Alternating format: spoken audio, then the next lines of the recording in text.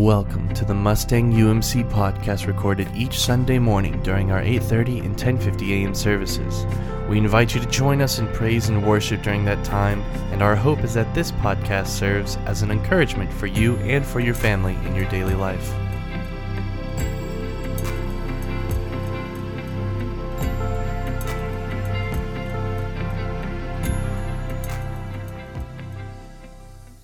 Today's scripture comes from Luke chapter 18, verses 1 through 8. Let's give our attention to the reading of God's holy word. And he told them a parable to the effect that they ought always to pray and to not lose heart. He said, in a certain city there was a judge who neither feared God nor respected man.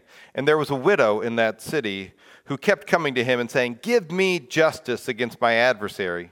For a while he refused, but afterward he said to himself, "Though I neither fear God nor respect man, yet because this widow keeps bothering me, I will give her justice, so that she will not beat me down by her continual coming." And the Lord said, "Hear what the unrighteous judge says. And will not God give justice to his elect who cry to him day and night? Will he delay long over them? I tell you, he will give justice to them speedily. Nevertheless, when the Son of Man comes, will he find faith on earth?" This is the word of God for the people of God. Thanks be to God. Amen. Let us pray. And so, Lord, we pray that your truth, your word, your insight, Lord, would teach us today, and that your hope would resonate in our hearts. And it's in Jesus' name that we pray. Amen. As a lot of you know, I have two boys. Micah's 11, Kason's 8, and every once in a while they'll have to fill out one of those things about their dad. You know, what's his favorite food, what's his favorite thing to do. And on one of those that my boys filled out, they asked, "What does your dad say a lot?" And this is what they said about me: "Not right now." That is something that I said a lot. When I read that paper, I just had to laugh because I thought, I say that all the time. You know, they'll ask, "Hey, Dad, will you play video games with me?" And I'll be in the midst of something, and I'll be like, "Not right now." I don't want to tell them no, all right, because it's not that I don't want to play with them. It's just that it's not the right moment, right? Sometimes they're asking about food, right? "Can I have this piece of candy?" It's like, "Well, we just ate dinner, so not right now," right? And that no matter what it is, I constantly will say, "Not right now." And so when they told me about that, it just had to make me laugh. And it also has been teaching our kids to be persistent, because if I say "not right now," that means that I can ask again later. And so they will. They'll just keep asking.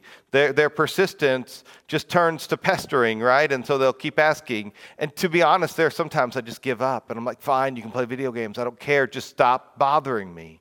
Right? Because really there's kind of three options that could happen in that circumstance, right? Is that one, I could just give in because I'm annoyed, which happens. Sometimes I give in because I'm good. I'm like, "Oh yes, we really do need to go outside and play Foursquare. We really do need to have this experience." And sometimes actually they end up losing because I get upset, right? They annoy me to the point of me being mad, and instead of giving in, I take it out on them, right? Like, "Guys, not right now." But there's something about kids, right? Their ability to be persistent. And I think one of the reasons why they are persistent is that they trust that their parents want good things for them, want good things to happen to them. And their persistence often pays off, and they get what they want, right? And I'm sure most of us who've been parents, or a lot of us, no matter what our circumstances, that sometimes we have given in. Sometimes it's because we're good. Sometimes it's because we're annoyed. But we give in. And we see that we see that in our scripture today about the unjust judge who just gives in. And really, this passage is all about hope. If you notice the very first line of it, Jesus said this, "And he told them a parable to the effect that they ought always to pray and to not lose heart." And when we talk about courage, one of the most important things for us is to not lose heart in our journey, that we have to be persistent and consistent in our hope. And so in this sermon series, Courageous Faith, I've been talking each and every week about a different part of how we live courageously. And this week I want to talk about persistent faith. And so our working definition of courage is this: courage is bravely following Jesus into risk by trusting God, listening to God's insight with consistent, or should I say persistent, hope. And throughout the time, we've been guided by this text, a text of great hope in what God can do. And it says this, it says, trust in the Lord with all your heart and lean not on your own understanding. In all your ways acknowledge him, and he will make your paths straight. Is that we have hope that God is continually making our paths straight when we trust in him, when we lean on his understanding, and we follow his direction. And so what we see in the story is a woman who had persistent hope, that she kept knocking at the door of the judge, and eventually the judge gave her what she wanted, not because he was good, not because he was righteous, not because he cared, but just because he was annoyed. And what Jesus is sort of doing is saying, all right, if this unjust judge will give in to the persistent widow, how much more so will a God who loves you, who's good, who's faithful, who's holy, who's merciful, how much more will he listen to his children's persistent and give them what is good? In verse 7 it says this, and will not God give justice to his elect, who cry to him day and night? Will he delay long over them?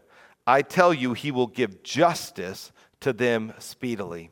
And this is what we can trust with God, is that he will give justice to his people. That when we cry out, when we continue to pray, is that Jesus tells us through the scripture is that God will hear and will answer our prayers. And we see that actually throughout scripture, as we see that, I think about in the story of the Exodus, the Israelites cried out to God as they were being enslaved, and they cried out to God, and God heard their cry, and he sent them a leader by the name of Moses. Throughout the Old Testament, we have this sort of up and down pattern of the people of God, the Israelites, who they would follow God and life would be good for a while, and then they would forget God and life would descend down. And then when at some point in time they cried out to God and God heard their cry and he answered and he sent them a new leader, and back and forth this journey would go, is that when God's people who are called by his name humbly pray, then he hears from heaven and he heals their land. This is the promise of God, is that he does respond with justice to those who are suffering. And so God will respond. We even see it with Jesus, right? Is that people who were crying, God healed them. People who were lame, they were able to walk again. The blind could see. That those who cried out to God for healing and justice, that Jesus would heal them. But there are other times in which we find people who have been crying out to God for a long, long time. I think about the woman with the issue of blood who she was healed when she touched the cloak of Jesus. She had had that issue for 12 years. I think about the lepers who spent many years on the outside of a community praying and hoping that somebody would heal them. There's a story of the paralyzed man, and I want to say it was over 30 years that he waited by the pool hoping to be healed. And so one of the things that we have to wrestle with when we hear this text is actually, does God really answer speedily?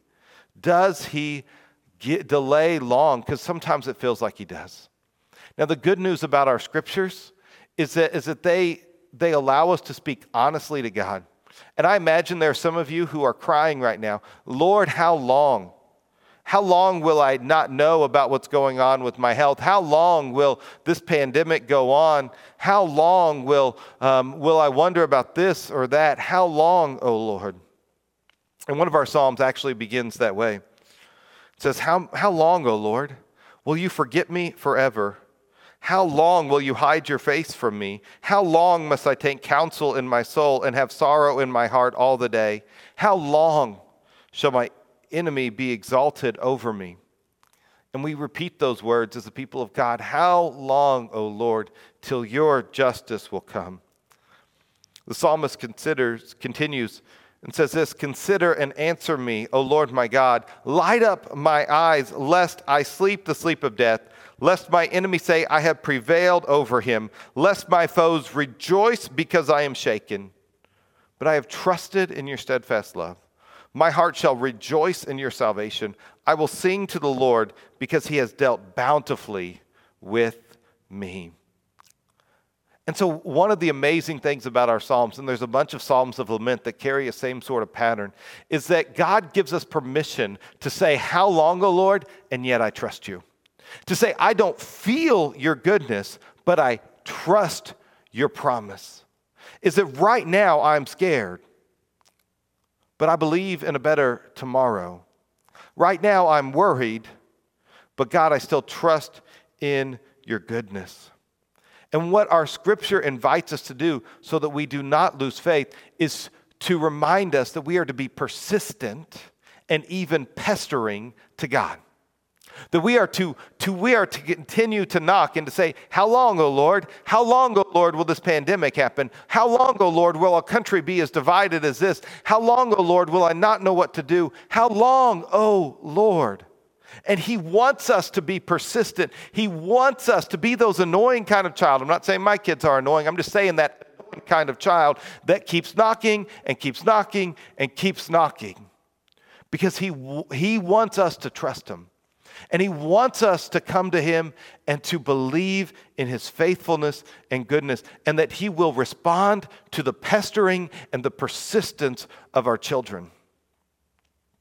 And so as we move forward with hope, as we become the courageous people, one of the things that we're going to do is as we go through the valley of the shadow of death, right? As Psalm 23 says, even though I walk through the valley of the shadow of death, I will fear no evil. Why? Because you are with me. And when we take the courageous road, there are going to be times and there are going to be moments in which we are not going to feel hopeful. And so instead, we press forward in faith. There are going to be times in which it feels like darkness surrounds us, and we aren't going to feel like, oh man, this is everything I wanted. And instead, we move forward with hope. Now, this is a really hard thing to do because so many of us are accustomed that once it gets hard and once it gets dark and once it gets new, to sort of close in and we begin to blame somebody, or we begin to do all sorts of things that aren't sort of moving forward one step at a time, faithfully following Jesus. But this is what he calls us to do, is to be persistent in hope, is that even in the darkness, even in the moments in which it feels like there is no hope, that we keep moving forward. Now, one of the ways that I have come to understand this is actually from a book entitled Good to Great by Jim Collins. And Jim Collins, in the book, he talks about this thing called the Stockdale paradox. And it's really about how to have hope in terrible situations. And so it's a story about Admiral Jim Stockdale, who was tortured over 20 times in his 8 years of imprisonment during the Vietnam War. Now, Admiral Stockdale was a leader even while he was imprisoned. In fact, Jim Collins tells a story about how he set up a unique sort of grid of how they could communicate using different taps, kind of like Morse code, but their own way so that they could communicate. And he helped other prisoners sort of have a plan so that when they were being tortured, they would know how to defeat it. And he was a leader. And one of the things that stood out in this paradox that he talked about is that he was able to do both of these things, is that he was able to face the brutal facts of his reality and yet maintain unwavering faith in the end game, in what will happen later. He said these words. He said, I never lost faith in the end of this story. I never doubted that not only would I get out, but also that I would prevail in the end and turn the experience into the defining moment of my life. If that's not what persistent and consistent hope is, I don't know what is. That can you imagine 8 years of your life, torture all around you, pain? It said he even disfigured his own face so that they couldn't use his face to show how well prisoners were being treated. At some point in time at year 3 or year 4 or year 5, so many of us would have collapsed. In fact, that was actually what happened with a lot of people. Jim Collins asked him, he said, who struggled the most in this? And he said it was the optimist. Now, this took him by surprise. Because, and what he said was the optimist always said, though, we'll get out by Christmas. And then Christmas would pass and they wouldn't get out. Oh, we'll get out by Easter, and Easter would pass and they wouldn't get out. Oh, we'll get out by the 4th of July. Surely that's a day of freedom, and they wouldn't happen. And at some point in time, that optimism worked against them. Because there's a big difference between being optimistic and being hopeful. Because being hopeful means you confront the brutal facts. You realize that this may not be over by Christmas, this may not be over by Easter, this may not be over by the 4th of July, but that doesn't change that at the end this will be over. And so he was able to keep his faith and keep hope by doing that. He said, you must never confuse faith that you will prevail in the end, which you can never afford to lose, with the discipline to confront the most brutal facts of your current reality. You must never confuse the fact of what will happen in the end to be in what happens here in the middle. And I don't know about you, but I want to confront some brutal facts today. We're in the midst of a pandemic. I never imagined I'd preach a sermon while being infected with COVID-19. That just never, even in the midst of this world, I never thought that would be a possibility, but that's the reality. And in Oklahoma, we are at the worst part of the pandemic that we've had in the entire state at any point in time. All data points point to that. The data is not good. But do you know what? Even though the data is not good, we need to be aware of that, and we need to adjust that, and we need to take measures to protect one another. And even if we take measures, and I took measures, and other people I know took measures, but we need to do what we can to protect one another. Those are the brutal facts. But here's also the incredible truth, is that there is a day post-pandemic, and there is a day in which we'll walk into the sanctuary and we'll hug each other again, and nobody's going to be weird about it. I mean, unless you're one of those introverts who was already weird about hugging people.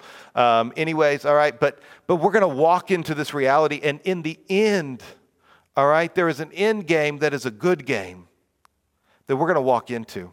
It's going to be brutal. It's going to be difficult. Thanksgiving and Christmas are not going to be what we want it to be.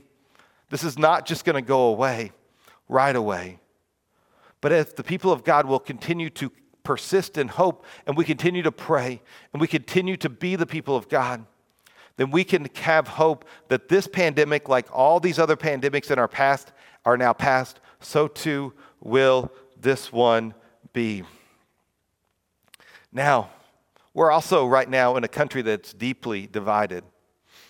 The brutal facts is, no matter what the final count total, no matter what happens in the end, is that we are in a time of deep polarization in which people are suspicious and do not trust people who think politically different than them, and that there's this rising tension.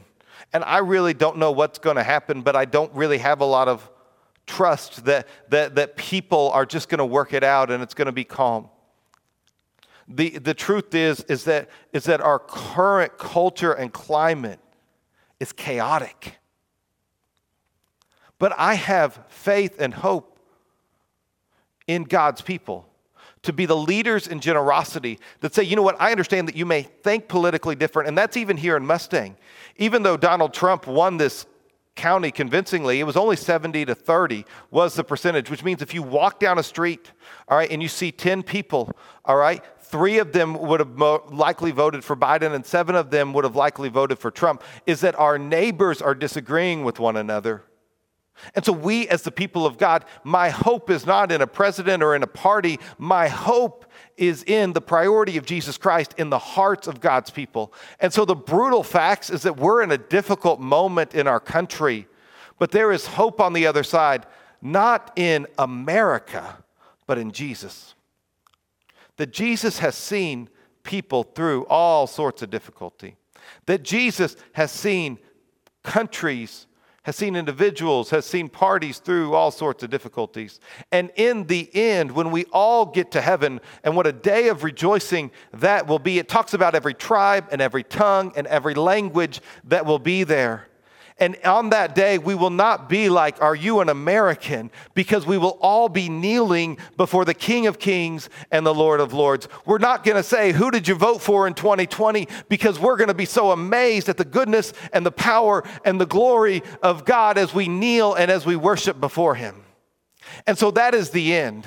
And so, my friends, I'm kind of nervous as your pastor because we're dealing with the pandemic, we're dealing with an election, we're dealing with the church that has its own infighting at the denominational level, and 2021 is shaping up to me to be an interesting year. But I'm going to walk courageously, believing in the God at the end, and that Jesus Christ is the same yesterday, today, and yes, even forever.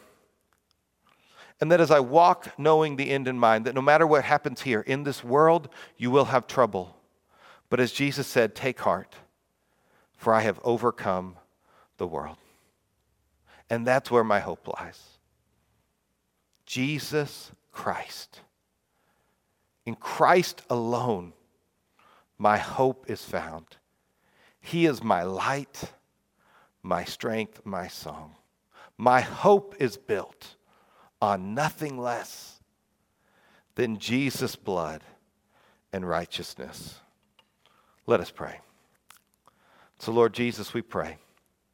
Lord, forgive us for when we are just optimistic and we have this wishful thinking instead of this hopeful thinking. Lord, forgive us in which we don't face the brutal facts. Forgive us when we focus on the brutal facts. And so, Lord, I pray that we would be persistent in hope. And so now, Lord, we pray for our country, that healing and peace and goodness and mercy would come. Lord, that this division in which is unhealthy would be gone, and the division which makes us better as we see life from different perspectives, Lord, that would be found. Lord, we pray that as we move forward from here as the people of God in the midst of a pandemic, that you would give us hope to see the end, that we would face the brutal facts, but Lord, that we would also face the incredible truth that you are the God who heals, and we pray for healing for those right now who are suffering. And Lord, may we put our hope in you. And so for anybody right now, Lord, who has put their hope in so many other things, their job, or anything else, Lord, today we just surrender it to you. And it's in your holy name that we pray. Amen. So thank you all so much for joining us online. I do hope that you have a chance to go and be the church.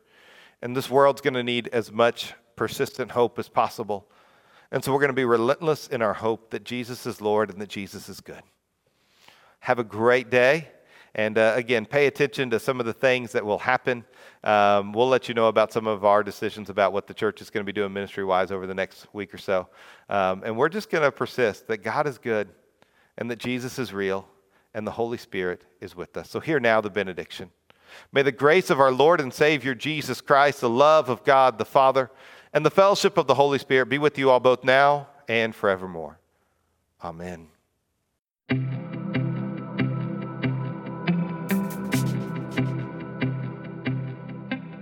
Thank you for listening to the Mustang UMC podcast. Once again, our services are at 8:30 and 10:50 a.m. every Sunday morning, and we would love to see you there. For more information about the Mustang United Methodist Church, please visit us at mustangumc.org or email us at office@mustangumc.org. That is office@mustangumc.org. We hope you enjoyed.